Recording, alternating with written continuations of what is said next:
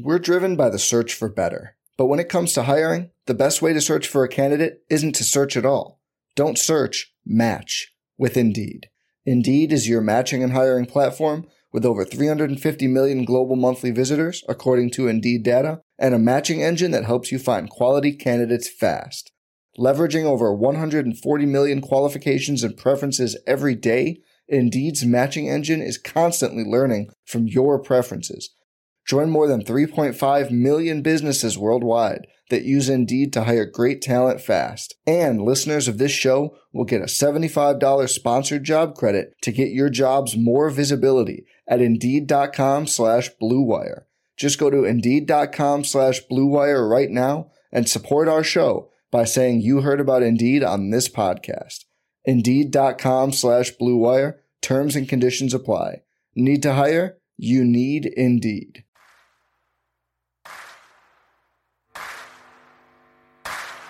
You're listening to Setting the Pace, your go-to Pacers podcast with Alex Golden and Michael Facci. Duarte, he knows where the clock is, lets it fly and hits again. Halliburton at the buzzer, Captain Clutch with another one. Pow! And the hammer from Mathurin. Halliburton leaves it off for Batase. Go, Goff. Good job. Oh, what a move by Hield. He lays it in. Hield. Hotter than fish grease. Dropped it off to Jalen Smith with the poster. Jackson the catch. Jackson the basket. Come on, Myles. To tie it. He does. Tied at 106. Washington again. 5 of them. Pacers got the steal. Outrunning is Brissett. Pounds it home. To Taylor. Taylor missed it. Tips it in. Ball loose.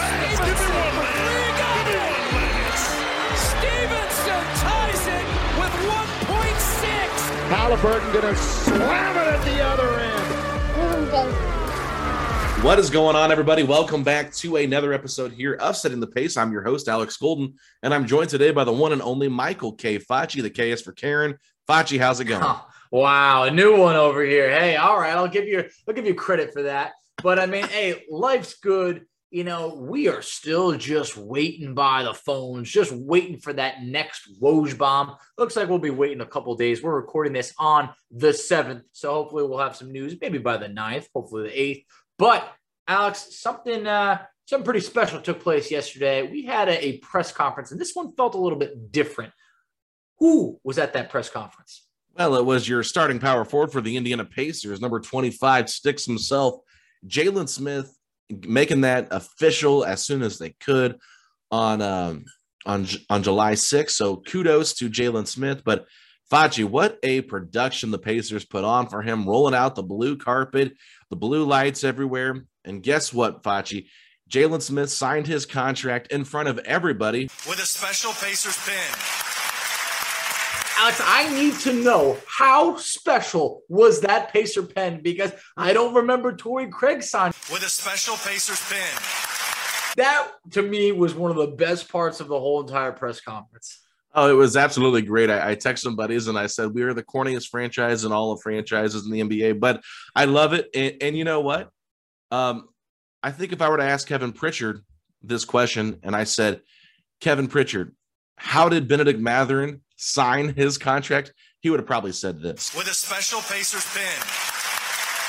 Yeah, right over it. It's just this press conference. So I know we were joking around about the pen and everything, but it did feel different than years past. I mean, look, I know we haven't really signed anyone else yet, so they couldn't really pair Jalen Smith with other people to introduce them, but it did feel like this was a big deal. And when you go into it, you started to learn a couple things. A, you touched on, he was named the starting power forward for this team. Clearly, that was in the Pacers' leverage to be able to say, hey, we can give you a starting spot. Next, a couple things that stood out over there.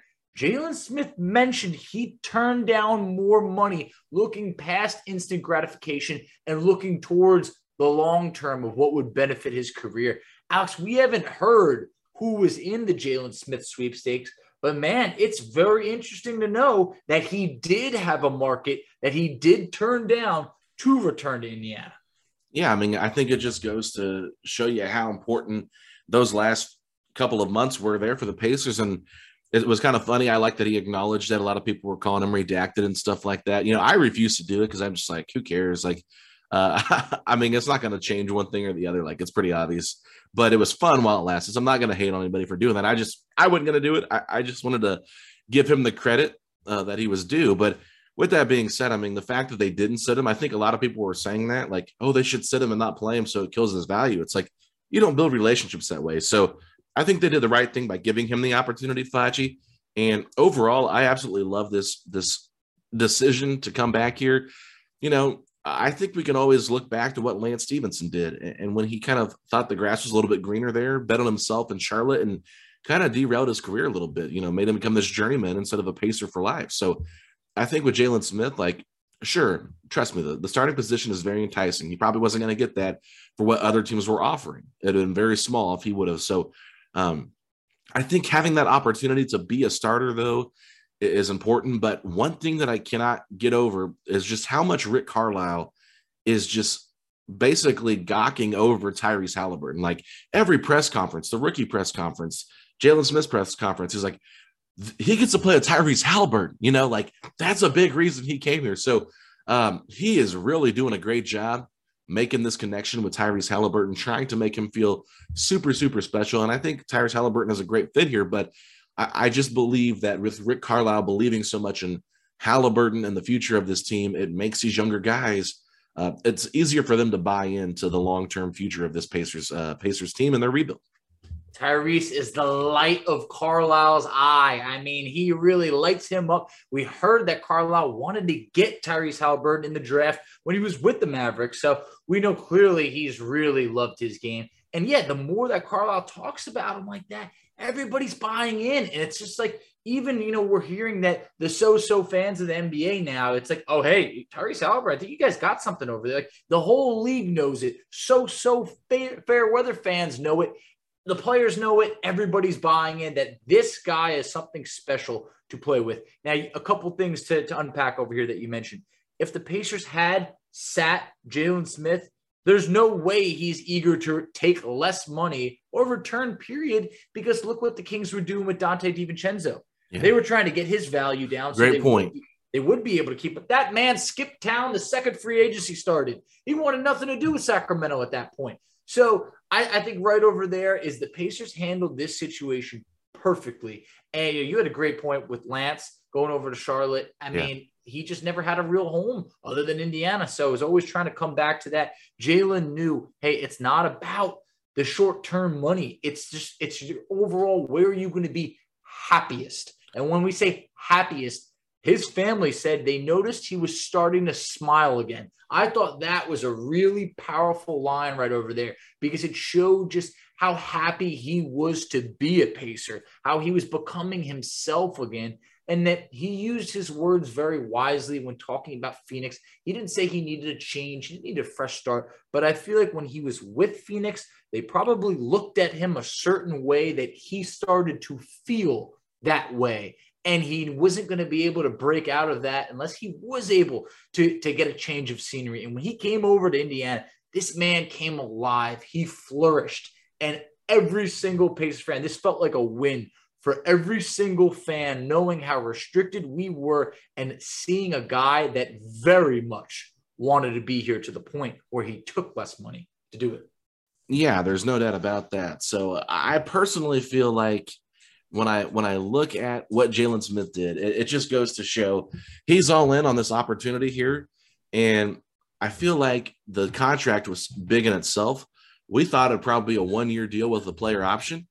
No, it's 2 years outright with a third year on a player option with a 10% trade kicker. So very player-friendly deal. The Pacers get him at least locked up for 2 years. Carlisle did mention that in his press conference. We figured, the next 2 years will go by pretty quick.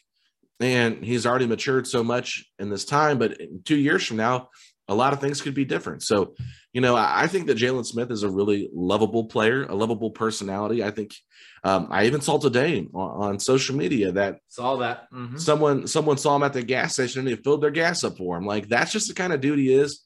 He's down to earth. He's easy to like. He's a good 3-point shooter. He's got some potential. But I have to ask you, do you like him better as a power forward or a center? So that was very interesting. And I felt like that kind of, not to say like close the chapter on this of what is he, but when they said he's our starting power forward, that made me feel that he's better as a 4 than he is as a center. When I know coming into the league, he was viewed more as a center. And I feel like now I like him at the 4. I do. You know, if Myles isn't there at center, which we'll get into later, then all of a sudden I start to wonder stability at center. He can play both, but I think I like him better as a power forward. Yeah, I mean, I think he can play both. Okay, like I think clearly you saw him play the 5 and it worked fine. Mm-hmm. You know, they just don't have a lot of 4s though on the roster. That's one of the things we talked about.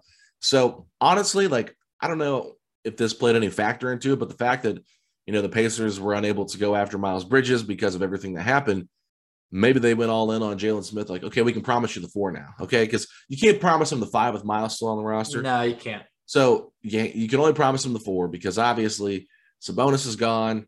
It was kind of a revolving door there for a while. I know O'Shea got a lot of run there, but at the same time, O'Shea is making less money. O'Shea didn't get an extension. He's only on a pretty team-friendly team option they accepted. So, you feel bad for O'Shea to a certain degree, but I feel like O'Shea is more of a bench player than he is a starter, which is I love him. And I just, you're looking at the 10th overall pick in the 2020 draft. There's a lot of room left for him to grow, Facci. So I think they feel like they tapped into something here. Carlisle really knows what, gets him going in terms of a positive way. And we saw him attack the rim a little bit more. We saw him shoot the ball well from 3. And honestly, he was really lights out from 3 at points this season. So for the Pacers, but small sample size. And I like the fact that, if he does kind of revert back to who he was in Phoenix a little bit and maybe isn't the great player we saw at his peak here in Indiana for the last 2 months, you don't feel bad about the contract because it's pretty balanced, pretty even, pretty fair. He took a discount for you. And quite frankly, just because he starts does not mean he will play 30, 40 minutes a game. I don't know what his playing time is going to look like, but a lot of people were like really concerned about, well, what does Isaiah Jackson fit into now? If he's coming off the bench, what kind of production is he going to get? It's like you can produce and you can grow as a player off the bench, Facci. I don't understand how people think you can't. You don't have to be a starter to get opportunity. Look at Domantas Sabonis. He was a starter in OKC, then went to the bench because he struggled, came to Indiana, and he was on the bench for 2 straight years, became 6th man of the year candidate in his last year on the bench. And then when he got the chance to be promoted to starter, he made the All-Star game. So I believe that Isaiah Jackson and him will split a lot of minutes. I think they'll play minutes together. I think they've got a good front court of young players right now, and Smith and Jackson, and if Turner's still there, those 3 can easily fill minutes there at the 4 and the 5 and won't interfere with their development as players. Another guy to mention that was a bench player, Montrezl Harrell won 6th man of the year. I mean, as a bench big. So it's like, think about it. It could definitely be done. Jalen Smith was not promised the starting role throughout the duration of the contract. He promised it to start. So it's like he's going to be given every opportunity to keep that job. I love it. But you mentioned the contract. It's great. This isn't this huge commitment for us to be like, oh, man, well, it's only a 25-game sample size or so. Like, no, this is such a reasonable – you're talking about $4.7 million in year 1. Like, we could live with that all day. But also, just kind of looking into it overall, I think that this was, to some people maybe outside the NBA, like, oh, Jalen Smith, you guys are that happy about this? No, this was a big deal because in this situation – I mean, this signing felt like something where we knew, hey, we might not be a big-time player for all the stars, but if we can keep our own, that's something the Pacers haven't really been able to do. They fantastically were able to keep their own to the point where, I'm going to be honest, I was annoying about it. I reached out to all my Knicks friends. I said, you can't put a price on happiness. Hands off. He's ours. Get out of here. And they were like, dude, we're not trying to sign Jalen Smith. I was like, yeah, that's because he's not interested in signing with you guys. Like, I made sure to really stick it to them because at this point in the offseason, we really had not done much. If we lost Jalen Smith for a couple $1 million more to someone else, it would have been a solid blow to this team and their inability to keep talent, let alone draw new talent here. Yeah, there's no doubt about it, my man. So, I mean, is there anything else we really want to say on this? I feel like we've pretty much said everything we need to. I think we did it. You want to take a break and come back and talk about some Turner stuff? Mm-hmm. All right, let's take a quick break. We'll be right back. With a special Pacers pin. We're driven by the search for better. But when it comes to hiring, the best way to search for a candidate isn't to search at all. Don't search, match with Indeed. Indeed is your matching and hiring platform with over 350 million global monthly visitors, according to Indeed data, and a matching engine that helps you find quality candidates fast. Leveraging over 140 million qualifications and preferences every day, Indeed's matching engine is constantly learning from your preferences. Join more than 3.5 million businesses worldwide that use Indeed to hire great talent fast. And listeners of this show will get a $75 sponsored job credit to get your jobs more visibility at Indeed.com/Blue Wire. Just go to Indeed.com/Blue Wire right now and support our show by saying you heard about Indeed on this podcast. Indeed.com/Blue Wire. Terms and conditions apply. Need to hire? You need Indeed. All right, everybody, we are back, and there has been some more updates on the Myles Turner, DeAndre Ayton situation. Facci, our man Brian Windhorst, ESPN's favorite meme right now. Tell us what he had to say today on ESPN. Windhorst, the man of the hour, said the Pacers are seriously considering giving DeAndre Ayton an offer sheet.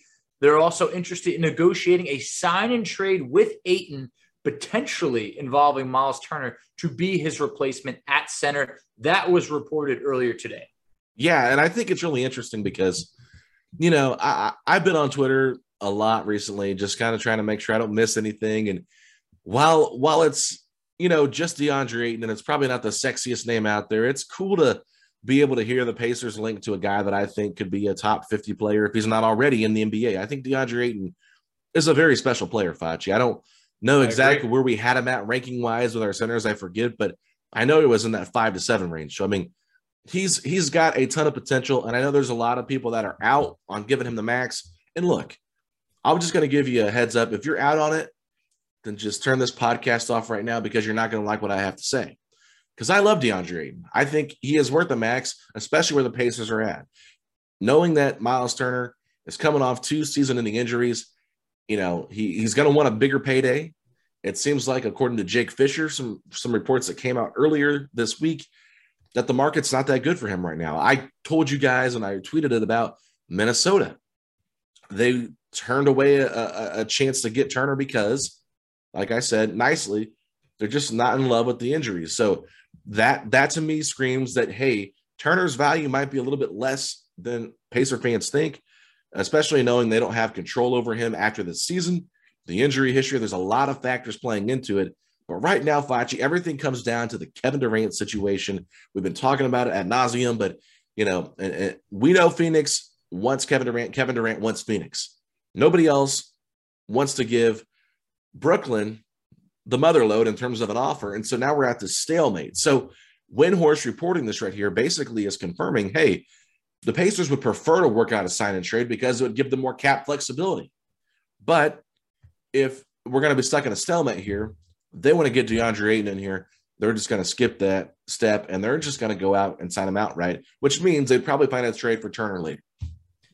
Absolutely. Alex, the great Miley Cyrus once said, I came in like a wrecking ball. Oh, my God. I cannot wait until the Pacers get enough money. When this Brogdon trade clears. Help us, Lord Jesus. A max contract. You know what? God. I might even pull up that song and I might play it because I want to disrupt the Suns' plans of getting Durant. I've never cared less for a team to get a star player than in this situation because no one's helping us out, so I don't want to help anyone else out. So if we can come in here and just sign them outright, I love it. Then at that point, you decide what you want to do with Turner. You see what the market is, but you could also have that ability to take some time, see what you want to do. Maybe something happens and there's an opening over there. Maybe there's the opportunity to grab another first-round pick or, you know, whatever it may be. I think that would be the smart move to do. If the Pacers end up getting involved in a sign and trade, still fine with it because it will still create, you know, some flexibility over here. I don't think that Turner wants to be the backup on the team that he's been present with for 7 years. I don't think that that's even an option. So right now, you know, Myles has reacted in the past. You know, his social media, I think, is unfortunately telling of how he feels at the moment. He's unfollowed everybody, which is better than just unfollowing Pacers-related people.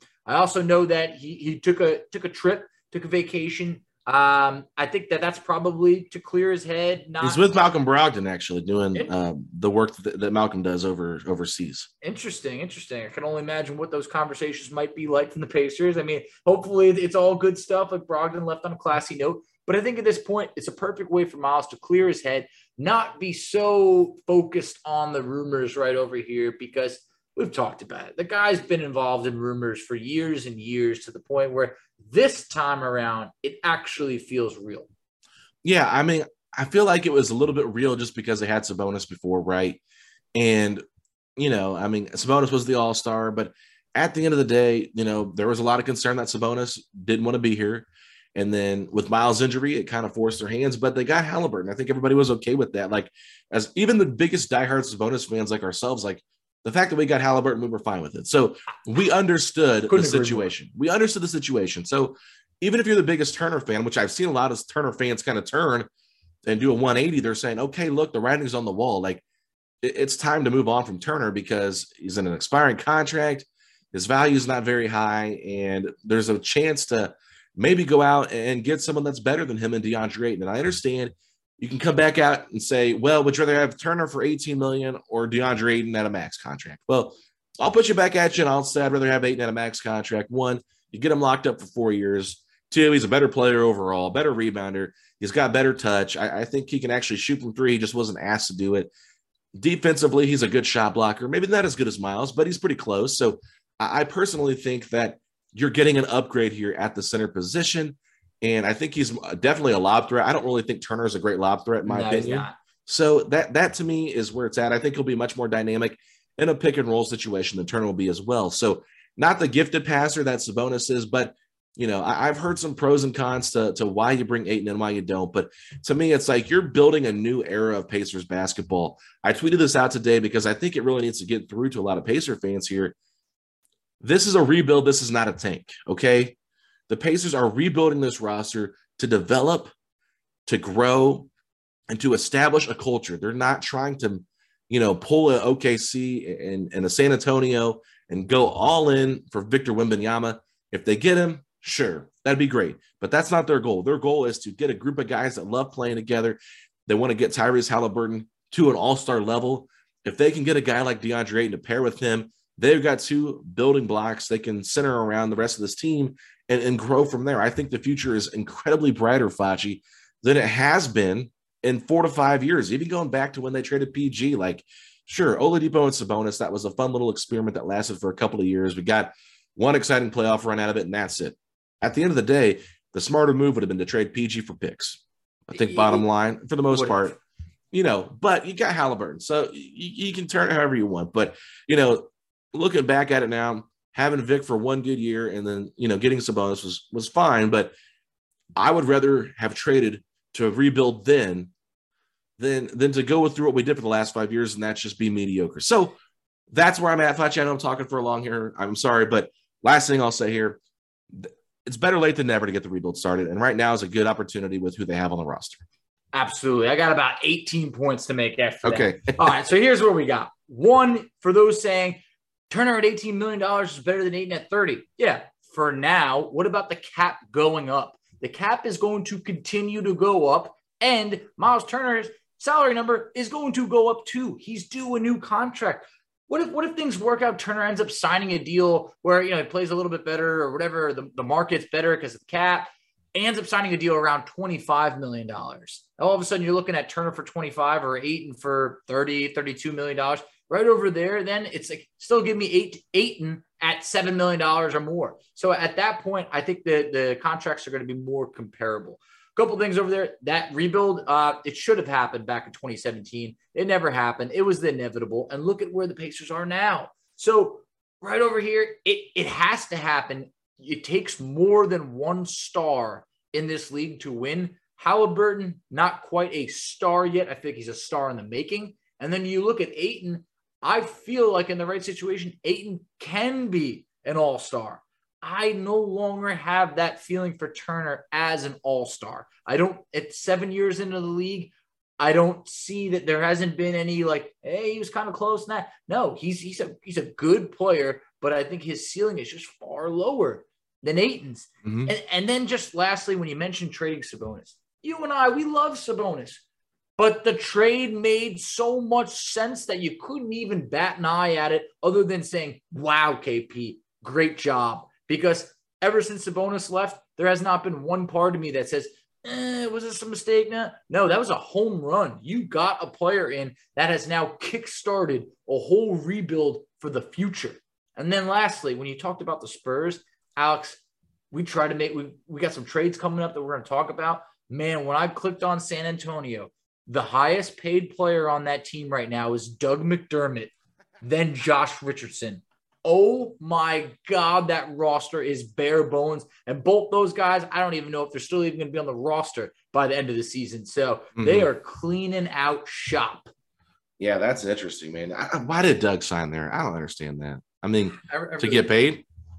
I guess, but I mean, it's like, was that really the highest offer? It was like, roughly it's like $14 million and change. Like, I don't know, man. I just feel like right over there, I see him almost kind of entering, not to say like that Thad Young type situation, but it's like that guy who's then traded again, who then, I don't think he finishes the season in San Antonio. Yeah. I mean, who knows, right? But it's interesting. So I will say this, worst case scenario is the Suns decide to match the offer sheet the Pacers offered DeAndre Ayton, and the Pacers miss out on him, right?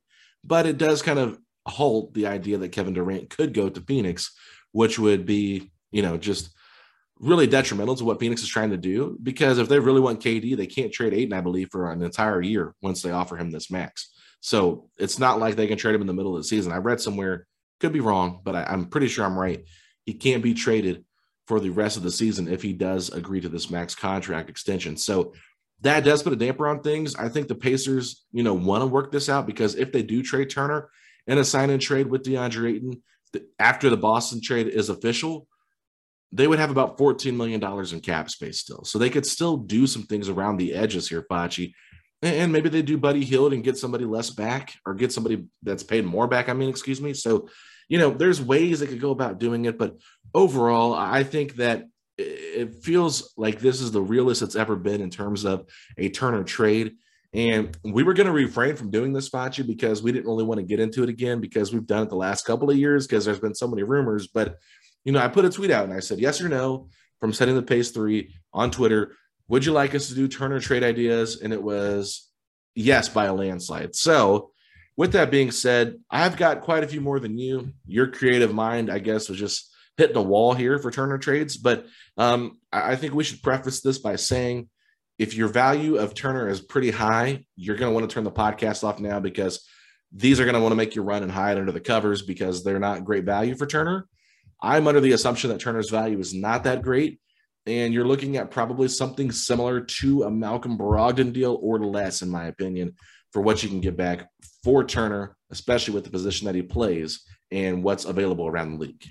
Yeah, I honestly, at this point, I think it's safe to say that Turner's value is at its lowest. I don't think that's being a hater. We're talking about a guy who didn't play the second half of the year, and during the final year of his contract, he's going to need a new contract. It becomes a thing of how many people want to really commit assets to that. So we saw, Brogdon just kind of dumped at that point. I would like to think that maybe Turner being owed less money, maybe there could be more, but it could go the other way. The Celtics were getting a 3-year commitment from Malcolm Brogdon at that point. So it's going to be tricky, but you want to kick us off? Yeah, Facci, I'll kick us off here. I'll do a basic one here, and I'll work my way up to the big one. I do have a big 4-team trade for you if you guys are interested in that. That'll be at the very end of this segment. So let's do a really boring one here. This is between your favorite team, Facci, the Charlotte Hornets. When it comes to my favorite team now, okay. When it comes to Myles Turner trades, yeah, right? All right. And the Pacers, and this one's pretty basic, but we talked about Miles Bridges earlier. Like the Pacers might have had interest, whatever.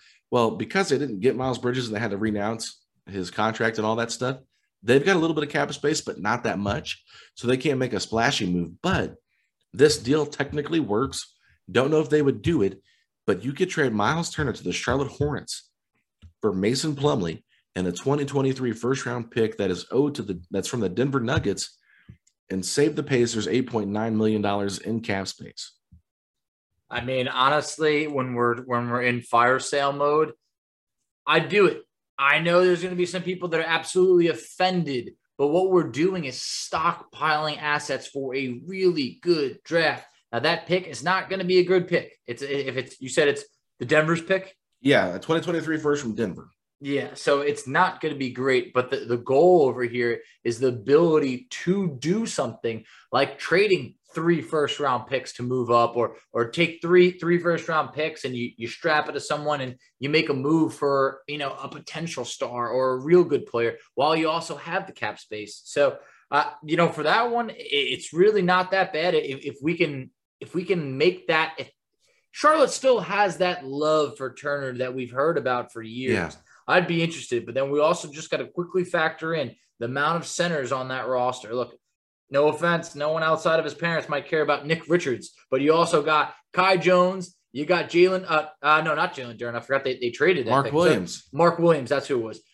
So right over there, Mark Williams, Myles Turner, and Kai Jones at that point. 3 young centers, but Turner's only under contract for 1 year, so you could roll the dice, try and figure it out if you're Charlotte. Yeah, I think if he works out and you can put him in, because Kai Jones, he's still got a lot to prove, but if they really like Kai Jones that much, you think they would have taken Mark Williams in the same draft right after and draft another center? So, Mason Plumlee, obviously, he's a backup. He'll be in that Daniel Tice role, obviously. They're still going with Todd on the Pacers. So now you're looking at 4, potentially 3 to 4 centers on the roster already for the Pacers, but you're looking at the cap space because if you did this deal, let's just say before you did a Brogdon trade, then you would have that money to go get Ayton now and offer that max sheet. Or even if you do it, that gives you that extra $9 million. Now you're looking at $23 million after the Brogdon trade in terms of cap space, which would that be enticing to you? I think it would be pretty enticing, and you get that extra pick. So it just depends. I think Turner's a massive upgrade over Plumlee. Don't get me wrong. But at the same time, it's an expiring contract, and, just saving the Pacers money. They're going to have to eventually pay a PJ Washington now, because I think that could have been out of their plans. But now with Washington kind of taking over the Bridges role, they've got a weird roster. Gordon Hayward is actually kind of important to them if they're trying to win this year. So who knows what's going to happen, but I do like that idea. I know that I've got significantly more trades than you. So do you want me to move on to my next one? Yeah. All right. This one's between Utah and Indiana. The Pacers are going to send your guy, Goga Bitadze and Myles Turner, to the Jazz for Bojan Bogdanovic, Azubuike, and a first from Minnesota. It would save the Pacers $1 million overall in cap. They'd also get a first and expiring in Bojan, and they get rid of Goga, who's at $4 million, where Azubuike has a team option for $2 million. It's a little bit cheaper on that. They could probably pick that up and then drop him next year if they don't like what he is. But I don't think he's done very well for Utah, and I've heard a lot of people, draft analysts, kind of knock that pick as being a miss. So, they get a center now because Gobert is out of the picture. They've got Donovan Mitchell. I think this could make some sense. And you get a first from Minnesota. Like I said, it could be another low first-round pick, but the more assets you can get, the better it is. Honestly, I'm very intrigued because I think that the Minnesota pick is going to be better than the Denver pick at this point. Maybe that pick it'll be close, but I think the Minnesota pick could be 23rd overall or something like that. So adding the 23rd overall pick, it's better than the Celtics pick most likely that we just got. Yeah. At this point, we bring Bojan home, bring him home. It's just a 1-year deal at that point. He's a veteran. To be honest, you probably flip him at the deadline. Yeah, exactly. So get another pick. Exactly. I don't know if you'd be able to get a first at that point, but maybe it's 2 seconds. Maybe it's a young player and a second-round pick, whatever it is. I like the option of knowing that you're going to flip him because he obviously, would stick out with this group. He would be kind of the older man in the room. He's 33 years old. The rest of this Pacers team is, for the most part, spry and young. The only 30-year-olds you're looking at, TJ McConnell and Daniel Tice. Who knows if he's really going to be sticking around? Maybe never even plays for the Pacers. I don't know. But at this point, I'm interested in this trade. No team or fewer teams have as many picks as the Utah Jazz coming their way. Yeah, and that's the thing. You're not taking their pick from them. You're not doing really anything but getting a bad Minnesota pick this year. I know they got Walker Kessler in the trade, right? So, you build around him and Turner. I think that's a pretty good decision. Go cheaper at the center route. It still gives you some flexibility if you want to continue to build around Donovan Mitchell. But, at the same time, it's not the splashiest move, but you do save $1 million. Don't you love an extra $100 in your pocket? Have a TurboTax expert file your taxes for you by March 31st to get $100 back instantly. Because no matter what moves you made last year, TurboTax makes them count. That means getting $100 back and 100% accurate taxes only from Intuit TurboTax. Must file by 3/31. Credit only applicable to federal filing fees with TurboTax full service. Offer can be modified or terminated at any time. Do you want to do one or do you want me to go again? I'm going to give you one. All right, now, Alex, I'm going to have to preface this by I've taken down all the mirrors in this room, and I can no longer look in them because I don't know who I am anymore. But this trade is with the Pacers and, unfortunately, the Lakers. I have crossed over to the dark side. Here is what we got. The Pacers are sending Myles Turner, Buddy Hield, and TJ McConnell to the Lakers for Russell Westbrook, Talen Horton-Tucker, and a 2027 first-round pick. Now, this trade, it's going to disgust a few people, but this is where you hit the full-on, hey, this is it. It's a youth movement right over here. The Pacers would have to buy out Russ. If Russ is going to play over here, not going to do the deal. So you're rolling the dice on Talen Horton-Tucker just being a young player over there. You get a first-round pick that could be valuable. You don't really know. But overall, the Pacers are going to save $19 million owed to Buddy for next year. They're going to save the remaining $26 million owed to McConnell. They're going to start that youth movement. They're likely going to bottom out. And at this point, they're going to save about $16 million after next season when it's a much better free agency class. So yeah. I am a little disgusted, but would like to hear your thoughts. Yeah, I wonder how much TJ McConnell is available right now. I mean, I've heard that they want to keep him around for this rebuild. They really like him. He's been working out with the young guys, so I think that he does make some sense to stay where he's at in that role. I don't think Nembhard is ready to be the backup point guard. I don't think he is either. So other than that, I mean, who you putting there? So I wanted to put Goga in there, but they just signed Thomas Bryant, and it was like they don't want Goga at this point. No, I mean, it really just them getting off of Russ would be the key thing here. It is. So, I mean, I don't think Goga going there is the end of the world, but I have a trade with the Lakers, but it's a little bit simpler than that. Okay. I'll throw this counter out at you and see if you like it, but I have THT, Kendrick Nunn, and a first for Myles Turner. Yeah, I mean, honestly, so you're talking about the 2027 or is this the 2027 first? Yeah. I'm doing it because here's the thing. Look, Kendrick. I like Nunn, THT. I think he's got potential. THT has potential. I think he became significantly overrated because the Lakers made him out to be this like massive trade chip. And they would say things like, I don't know if THT is on the table. And it's like, what? But at this point, Kendrick Nunn, look, he's going to be expiring at that point. I want to say it's roughly about $5 million or so, 5 to 6. He expires. But also, Kendrick Nunn was a good player in Miami. He was a good player. He missed all of last year with that bone bruise, which I was surprised took the whole year. But at this point, you're getting a first for Turner. You're not taking back any substantial money. After next season, THT is owed about $11 million. That's it. Yeah. So you're getting a first-round pick that could be valuable. LeBron ain't going to be there. Anthony Davis probably ain't going to be there by then. I doubt he's going to re-up. So the Lakers are probably going to look 110% different 5 years from now. So that type of trade, it's simpler because I don't think the Pacers would really want to acquire Russ and then just buy him out. It's $47 million that you might have to write out on a check. Yeah, I mean, it feels like it's more than likely going to be Kyrie Irving going to the net or to the Lakers for Russell Westbrook and whatever deal gets done.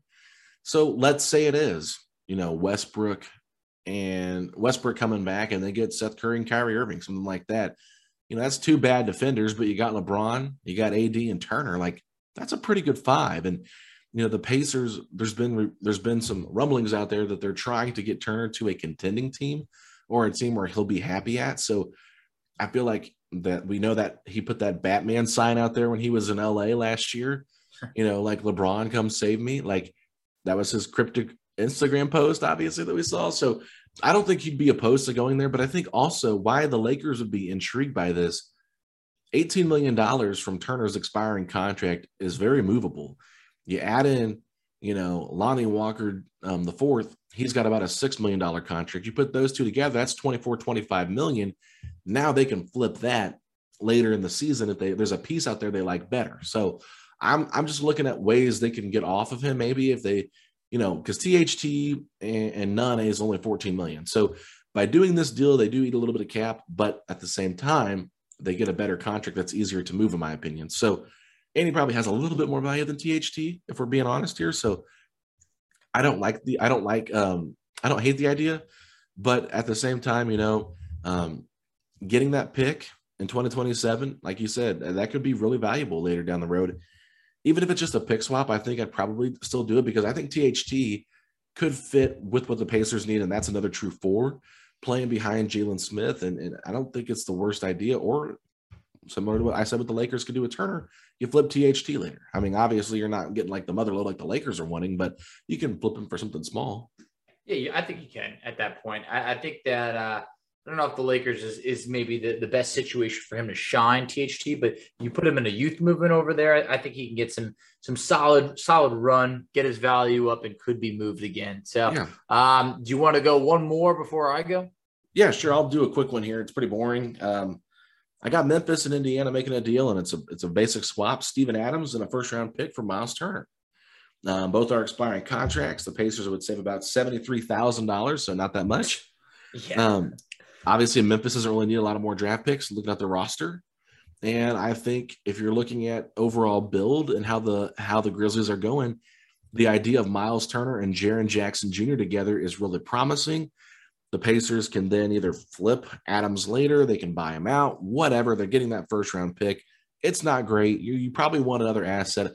I had originally done one where Goga went with Myles to Memphis, and you got back Brandon Clark and Steven Adams, but I just don't feel like they want to give up Clark yet. I don't think they do. That's why I didn't really present it as a legit trade that could happen. But getting another first-round pick, I mean, a lot of my trades are going to have that if they're available.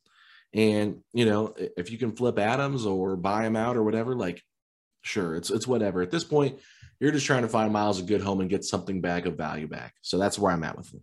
Yeah, there's something about Steven Adams and the fit that I just hate in Indiana. It's like, oh, can we already find a way to get him out of there? But, like, at the same point, I've heard nothing but great things of him as a teammate. Be a great teammate. Exactly. Yeah. That's what I'm saying. I've heard nothing but great reviews. And it's by no means is Turner anything less than a stellar teammate as well. It's just, hey, if you can get a first-round pick over there, that could be great. Fortunately, Memphis did have the second best record in the league. So when you mention it ain't going to be a good pick, there's a chance that pick could be, 27, 28, something like that. It's intriguing. Jaren Jackson. I don't love it. I don't love it either.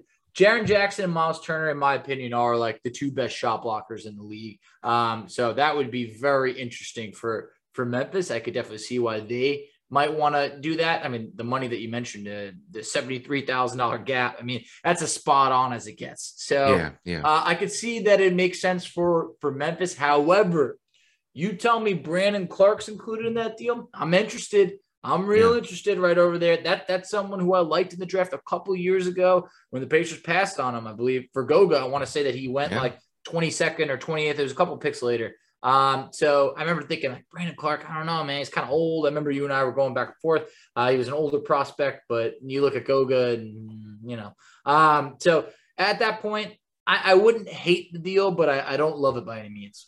Yeah, it's probably one of my least favorite ones that I've put together on this list, but it works in the cap, and that's all I was trying to do was find deals that made sense. And look, if you just go out and get Ayton outright anyway, I mean, you're just trying to do Myles Turner right and getting him to a good home because, look, I'm sure Turner is tired of hearing his name in trade rumors. I bet he's got to be. I wouldn't blame him. I would be frustrated. I wouldn't want to be here anymore, to be honest with you. I mean, they drag him through they just drag him around like he's a rag doll. They don't care about him in terms of the talks that get out there. And clearly they've been shopping him. I mean, they can deny it and say they're not actively shopping him, but they're clearly doing something because you don't hear this much smoke around one man's name without talks being made. So they're letting stuff leak. I think that's why you heard a lot of smoke around Malcolm Brogdon around the draft. Because look at what they got in return. Not a great value back. I mean, sure, I like Neesmith. I think he could be special, but that pick's not very good. They wanted more than that for Brogdon, and they couldn't get it. So I think leverage-wise, they're kind of stuck where they're at. But Facci, you said you got another trade, so let's hear it. Got another trade for you. Now there's this trade, and then there's if I have to counter, I can counter. So here's what we got. It's the Pacers and the Raptors. All right. It's Myles Turner, O'Shea Brissett, and either the Cavs or Celtics first-round pick for OG, Nano DiCarlo if needed just to make the salaries work. What do you think? Is it too little for OG? I mean, it seems kind of similar to what you did on Tuesday going for OG. I want him. Do you think that they'd really give up OG for Turner? I don't, but that's why the first-round pick's in there. Here's my pivot. They push back. I'm willing to include that second first-round pick. So you're talking about the Cavs, Celtics pick, and Turner going. But at that point, we're going to keep O'Shea Brissett. Where's OG start at the 3? Yeah, we're starting him at the 3. So, at that point, Duarte's going to the bench. And Mather at the 2, OG at the 3. Exactly. Yep. Jalen at the 4. And this. In my opinion, this is why you accumulate assets to go after a good player right over there that can, OG's 24 years old. Pair him with this group. You got someone for years to come. That Cavs pick, we talked about it. Don't even know if it's ever even a real pick. That Celtics pick, probably 25th overall. So at that point, the idea of those picks is likely far better than what the outcome of those picks will be. So if you got an opportunity to package up Turner before he hits free agency, and it sounds like you ain't offering an extension over there, OG's under contract for the next few years. Yeah, I mean, he played 48 games last year and 43 the year before that. So he has missed quite a few games, but at the same time, yeah, well, I know that. I'm just saying, I'm just looking at that and 3-point percentage, last year he only shot 36% from 3, but the year before that, he shot 39.8, so almost 40. And the year before that, he shot 39%, so that's good. Shooting around 50% or higher from 2, so that's good as well. So, I'm intrigued by him. I definitely think he's a good player, and I would like him on this roster. But, man, when you hear about the Raptors and what they could offer for Kevin Durant. I agree. This takes him out of that sweepstakes pretty much. Yeah, I mean, Anunoby is a big piece for that. So, for me personally, I felt like OG was asking too much in a Turner trade. That's just me, though. And I mean, it's definitely possible. Definitely. And part of the underrated thing why I initially had O'Shea Brissett in there is that O'Shea has familiarity with the Raptors and the G League system and played under Nate Bjorkgren. So I felt like there was enough familiarity where they could be like, hey, you know what? I like O'Shea for depth, what he's bringing over there. So, overall, I mean, also, it frees up money for the Raptors. At that point, you're talking about Turner comes off the books. OG was still owed, about, I want to say about close to $40 million after next season.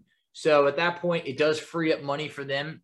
What they want to do with it, you never know. But the Raptors feel like that team that's always kind of lurking in the dark, ready to make a trade for a star. They did it for Kawhi. They're in the running for KD. You never know who becomes available next. Okay, well, I had a deal with Toronto myself, and it was pretty basic. It was just Gary Trent Jr. straight up for Myles Turner. So I love Gary Trent Jr., but how many 2 guards are we going to go with? Because when I was looking at trades, that was another thing that took us out. It was like, man, unless we're going to move Buddy or something, we just got a zillion guards on this team. So, and Gary Trent Jr., good player. I think in his prime right now. Who's he starting over? You don't think he starts over Buddy?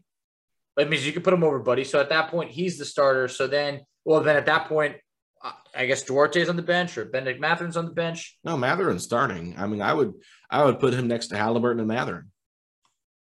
Okay, so who's playing the 3? Mathurin's playing the 3 at that point? He's 6'6". He can do it. I mean, he definitely can.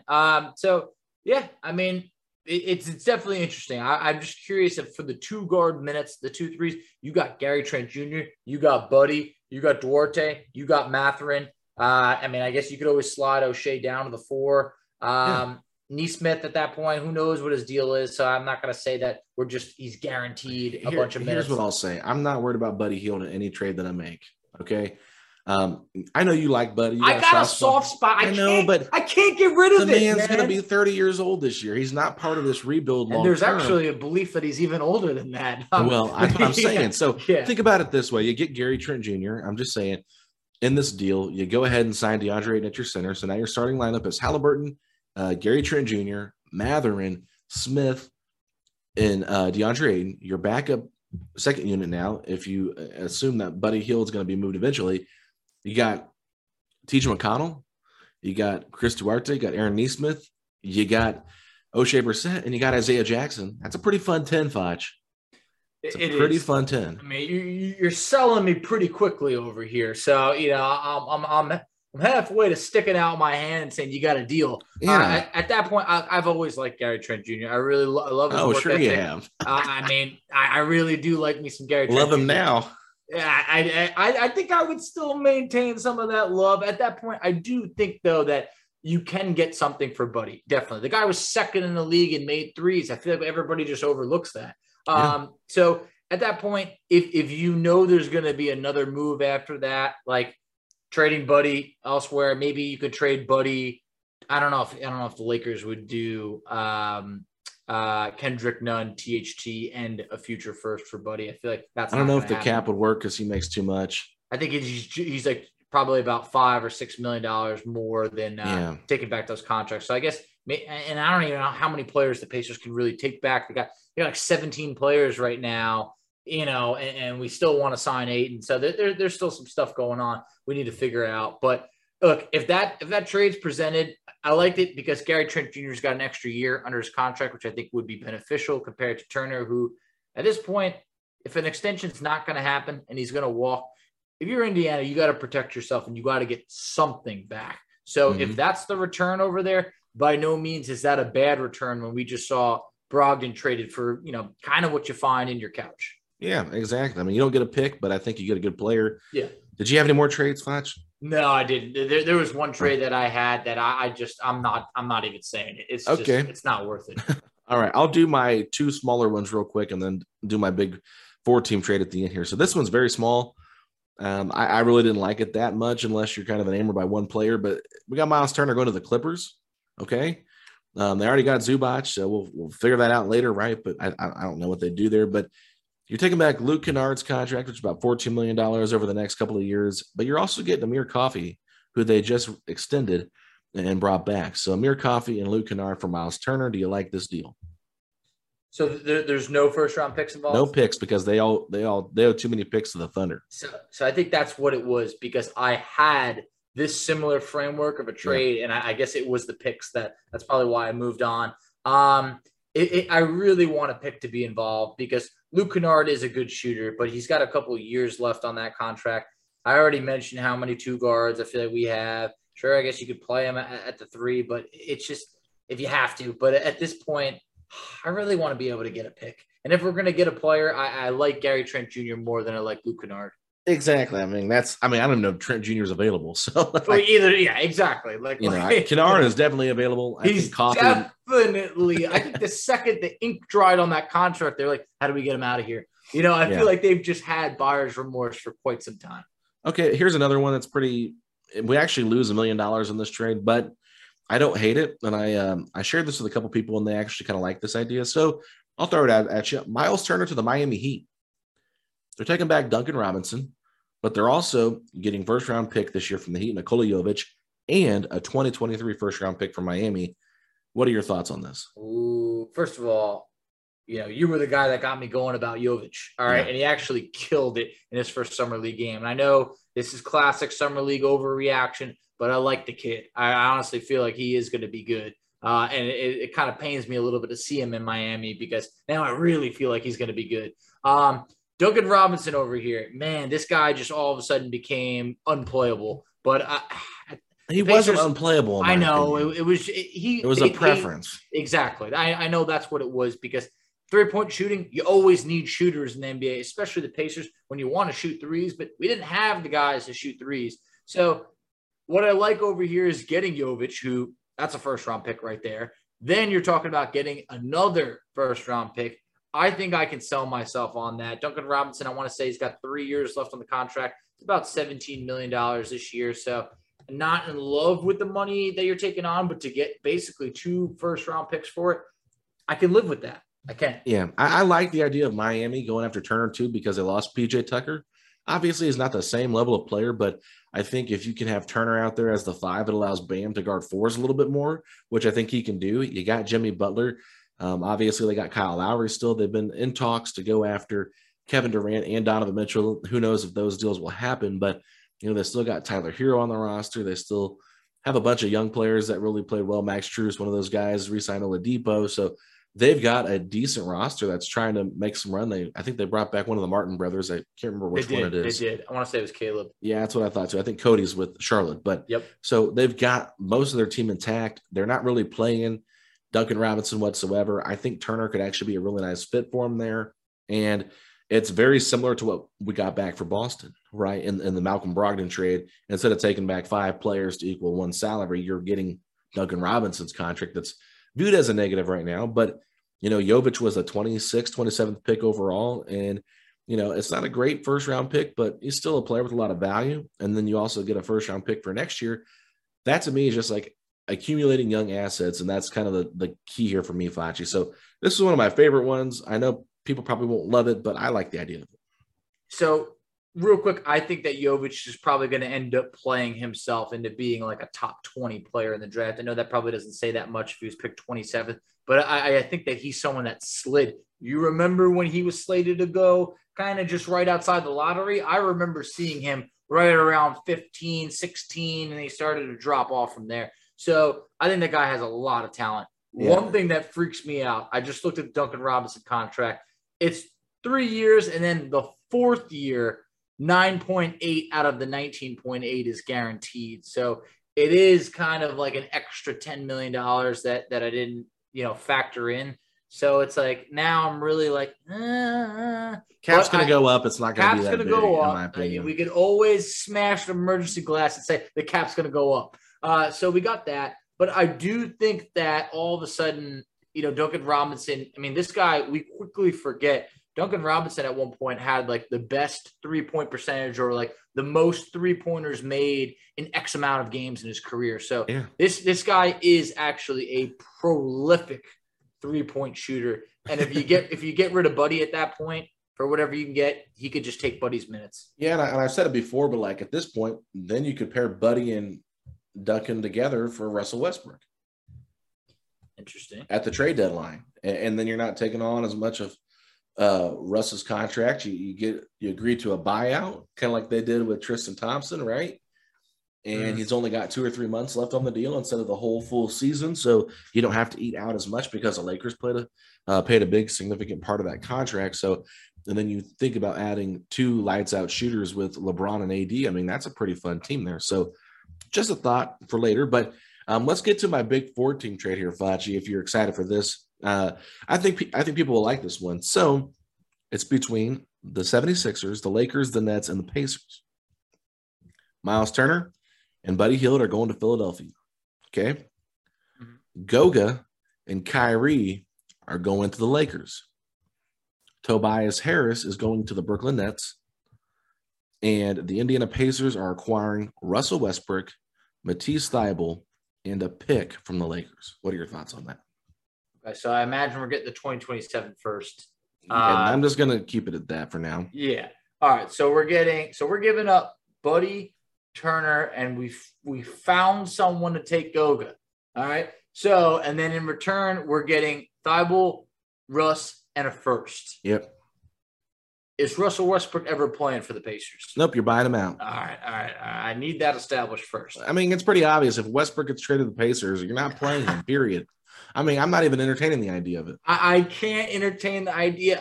I cringe at the idea of stifling the true potential of Tyrese Halliburton. So at this point, it is interesting. I think I'd probably do it. I do like Thybulle. I do. Great defender. Really needs to get better offensively. Really does. But you buy out Russ, that the Pacers clear a lot of money. A lot of money there. Yeah, over the years, but they lose $7.4 million this season if they make that trade. Okay, are we still going after Ayton? Yeah, you'd have to, but you probably have to find a home for Tice at this point. Oh, you have to. You probably have to strap like 2 second-round picks to him or something. Yeah, you might even have to do a sign and trade. for Ayton with Tice. Yeah. I mean, I don't know. Phoenix might not hate that much. I mean, you give him a pick back or something. I don't know. Maybe give him that pick there that you got from the Lakers or something. I don't know. I don't know if I want to give that pick. I think I'd rather give the Celtics pick. Well, at that point, if you're trying to make a sign and trade for Ayton with Tice, you're going to have to give something up of value. You're still getting a first. But it's interesting. If it takes us out of the Ayton sweepstakes, I think I'm out of it on that if it does that. That's what I'm saying. That's the deal breaker for me, because then all of a sudden we're just looking at this team where it's like, wow, we really did trade everybody for a 2027 first, and Thibault, bought out Russ. Like, Yeah, let me ask you this real quick. What do you got? think that Philadelphia would rather have Tobias Harris and Thibault or Turner and Hield?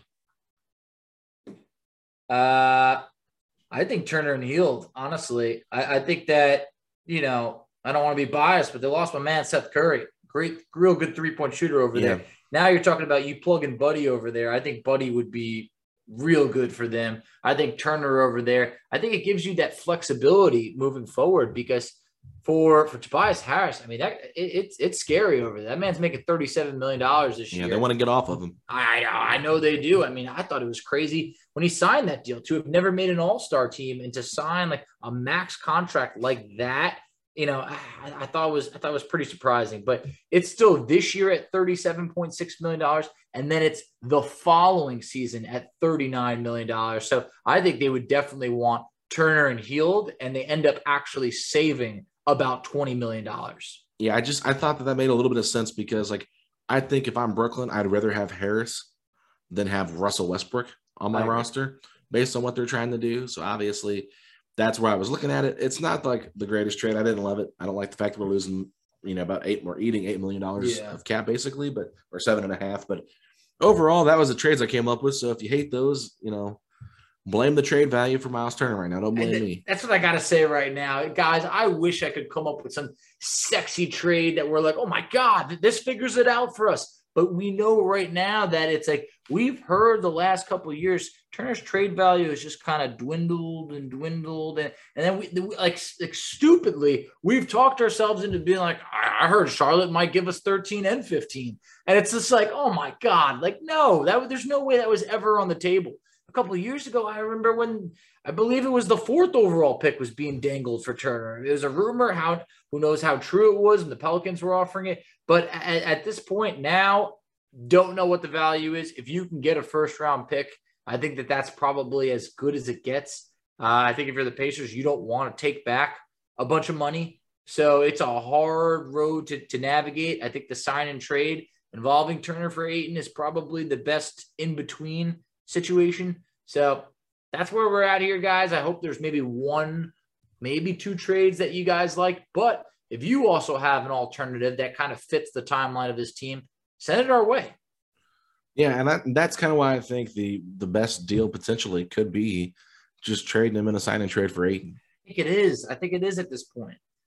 Only some of the trades I liked were getting back another pick. You don't get that when you probably trade into the Suns, but at least you're freeing up that cap space. You're getting him to a contending team. You're kind of taking care of him to a certain degree. It's a slap in the face, but a slap in the face to a team that's got a chance to win a title. So, you just take your punches, I guess, if you're Turner there. But, Facci, other than that, I think we did have a little bit of news yesterday in regards to some contracts being pushed back. Can you tell us about those real quick? Absolutely. So some interesting news. Dwayne Washington Jr. had his $1.56 million team option pushed back from July 6th to July 15th. Clearly, the Pacers want to be able to create as much money or as many options as possible. Going to be honest, really just thought the Pacers were going to pick up that option, bring him back. You and I personally have heard from, whether it's O'Shea or it's Lance or Isaiah Jackson, everyone's raving about Dwayne Washington on and off the court, the team chemistry, how funny he is, pushing other people. The man is like Hawkeye from 3 at times. I mean, he's a sniper. So I thought that was an interesting move. Then next, Terry Taylor, nothing's been done yet, but Terry Taylor's option for $1.56 million, same as Dwayne Washington Jr. The date to guarantee that is the 10th. So the Pacers will have, the Brogdon trade will have been official by then, so they'll have more cap flexibility. However, already $625,000 of that deal is guaranteed. So the Pacers really saving just under $1 million if they were to cut him. I know he is on the Summer League roster. What are your thoughts on Dwayne Washington Jr.'s option being pushed back? What do you think that means for Terry Taylor? Yeah, I mean, I think Terry's date was already like it wasn't fully guaranteed till later, so it doesn't surprise me that it wasn't picked up yet. I think they're waiting to see. Could they be waiting to see what they do in Summer League? I think that's kind of silly to do that. It is silly. I'm not sure exactly what the plan is here with pushing back Dwayne's contract, because at the end of the day, you know, he's been a proven locker room, and he's made an impact in the locker room. I'm trying to figure out the way to say it exactly, but we've only heard great things about him in terms of how the players on the team view him. So it was a little bit shocking to me. I don't understand why he would want to do that, because unless he's getting incentivized somewhat with some extra money, like a bonus or something like that for moving it back. I think Keelan Martin was given a little bit of an extra bonus for pushing his date back. It just makes you nervous, because look what happened to Edmund Sumner last year. Guy gets a season-ending injury, he gets traded, and then he's out the whole year rehabbing, whatever. You know, it stunk for him because, you know, and the Pacers, because they lost his bird rights by trading him. So with Dwayne, it's like he's going to play Summer League. What if he accidentally gets hurt? I think you got to be a little bit worried about that. Maybe the Pacers gave him a verbal promise, like, we'll still pick up your option if you get hurt, whatever. But I don't know. It just seemed a little bit odd to me that he would push it back and kind of be willing to do it. But, you know, kudos to the Pacers for making that work if it's going to help them financially in any moves they make. And other than that, I don't have too much to say on it. What about you? No, I would like his option to be picked up. I really did like his contributions to the team. And, I was able to attend 2 games last year in Washington, D.C., and you could hear Dwayne talking on the sidelines. Like, you truly could hear him. He's just vocal. I just feel like the chemistry right now for this team is so good. It feels like he's kind of like a glue guy right now. Like someone who's like, it seems like every Pacers workout that we're seeing photos of, Dwayne Washington Jr. is there. Like, he's saying all the right things. It feels like he loves to be a Pacer. It feels like he was a steal last year. They reward him from converting him on a 2-way deal to being rostered. It was like, I don't know, man. I want to be able to keep him if that, nearly $1.6 million is the difference between, bringing in Ayton on a max or not, whatever. I understand it, but man, moving from the 6th to the 15th, it's a long time. It's not just a couple days. Talking about it, it's close to 10 days right over there. So yeah. I hope nothing bad happens, knock on wood for him. Really looking forward to seeing him and Terry Taylor excel in Summer League. So that's going to be a lot of fun. And I would love to see both guys back with the team. Yeah, absolutely. So before we close this out, I wanted to run this by you real quick, because it was probably too late into the show to do this, but I wanted to bring it to your attention. DeAndre Ayton, a name that's been heavily rumored to the Pacers. We've talked about it ad nauseum. A lot of people are really excited about it. They've talked themselves into it. I've done the same thing. I've been like, just make it happen already. I can't wait any longer. The 9th is taking forever to get here. But let me ask you this.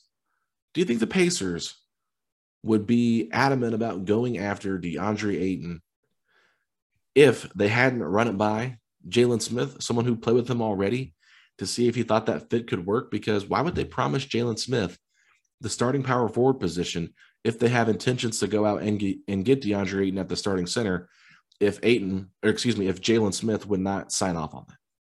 It's definitely interesting. Now, look, before we can appoint Jalen Smith the mayor of the town and everything like that, no, look, I think they probably did say, hey, I'm sure they gathered as much intel as possible on Ayton and their fit together and this and that. I think that, if he was like, hey, to be honest, I'd prefer you didn't sign Ayton, I don't think the Pacers are going to be like, all right, you're right, never mind, we're moving on. But I'm sure they probably did gather intel from him to say like, hey, how does he play next year? What did you like about that? How do you think you guys could fit this and that? What kind of teammate is he? Is he a good locker room guy? Yeah. I'm sure they probably did go through that. And we've heard some things before, like, maybe John Drayton is full of heart, isn't there? That these are rumors. I don't know who starts it. Who knows about that? But clearly, the guy is a very successful basketball player, and I think that talent like him, a guy who was the first overall pick a couple years ago, who has not had some freakish injury or was a bust, they don't become available often. And this is that rare opportunity where Other teams don't have the money to do it, and the Pacers do. And in this situation, man, I wish we could just hear something from Ayton, because it's just like you wonder what he's thinking in this situation. But I really feel like in the next couple of days, everything's going to be resolved, and I just can't wait until we could report on it. Yeah, exactly. I mean, I just thought about it today. I'm like, look, Jalen Smith is someone they really covet. They really think he's got his head on straight, really respect him and his family a lot. And I'm sure they ran it by him like, what do you think about DeAndre Ayton? You think you guys could play well together? Here's my envision. Like, here's what I'm envisioning for you guys. Like, I can see Carlisle saying that kind of thing. Mm-hmm. And him being like, yeah, totally, we can play together. Like, why would he want to come here and take less money if they had told him that they were looking at Ayton and, they'd play him together and he didn't think it would work? Because people are like, well, it didn't work with Phoenix and him. It's like, look, Phoenix wasn't even playing Jalen Smith. Okay. Like, exactly. And then they lowball DeAndre Ayton because they don't want to pay the tax. Like, look, it's the Suns are a weird situation, man. I mean, they're a weird team. They've got good talent. Don't get me wrong on that. I really liked the team they had last year, best team in the NBA record-wise. But come on, like, how do you lowball DeAndre Ayton and make him feel underappreciated? Like, that is exactly who the Pacers like to target. Players that feel underappreciated by previous franchises, and they want to swoop in, treat them well, and give them the keys of the kingdom. And what they do from there is up to them. But that's how we go about getting our players here. And I think, personally, for me, like, they've got connections to James Jones, former Pacer. I'm sure. Yep. Coach Rick Carlisle had him on the roster, right? So Carlisle and him have a relationship. They can probably get intel there. Aaron Holiday was on the roster last year for for Phoenix for the last couple of months. And the same with Torrey Craig. He played with him the year before. He signed with the Pacers. So they have connections to make sure this is a good player that they want to bring into their organization. I'm sure restricted free agency, they're trying to do it the right way. They probably would prefer to do a trade so they don't feel bad, because if you go back and look at what Herb Simon did with Malcolm Brogdon, he offered a pick to the Bucks to not take away one of their guys. So it's just one of those things right now. Kevin Durant, we talked about it, put everything in a stalemate. And that's why I think the Pacers could just say, we got to move on, because we can't keep sitting here waiting for something to happen. They've got to make a move eventually. And that's kind of where I'm at with it. I just thought it was interesting, the Jalen Smith's impact on it, the effect on it, and how you felt about Jalen Smith. I would imagine that they probably did at least just say some type of thing. And if for some reason that Jalen Smith really just hated the idea of playing next to Ayton again, then yeah, he probably could have signed elsewhere, especially if he's getting bigger deals. But also, one other guy that played with DeAndre Ayton, TJ Warren.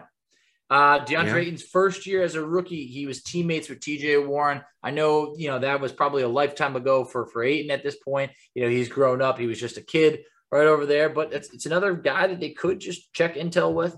So who knows? Maybe we're just spitballing ideas out here, but either way, I almost look forward to free agency starting finally this weekend, because what we saw was just a bunch of stars re-signing and then a couple guys moving places. But man, this holdup can only last so long. And if the Pacers are able to take the Suns out of the Durant sweepstakes, maybe it makes things a lot easier for everybody else.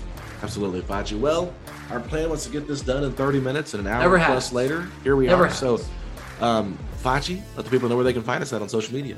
Absolutely. So you can find us on Twitter at SettingThePace3. You can find Alex on Twitter at AlexGoldenNBA. I can be found on Twitter at _FACCI. You can find us on Instagram at Pacers Talk. You can find us on Facebook at Setting the Pace.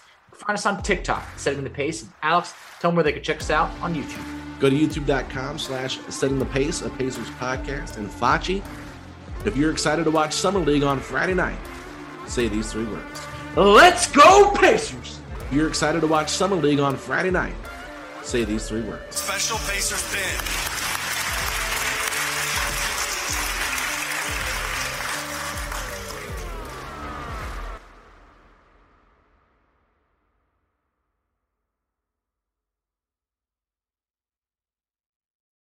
Without the ones like you, who work tirelessly to keep things running, everything would suddenly stop. Hospitals, factories, schools, and power plants, they all depend on you. No matter the weather, emergency, or time of day, you're the ones who get it done. At Grainger, we're here for you with professional-grade industrial supplies. Count on real-time product availability and fast delivery. Call, click Grainger.com, or just stop by. Grainger, for the ones who get it done.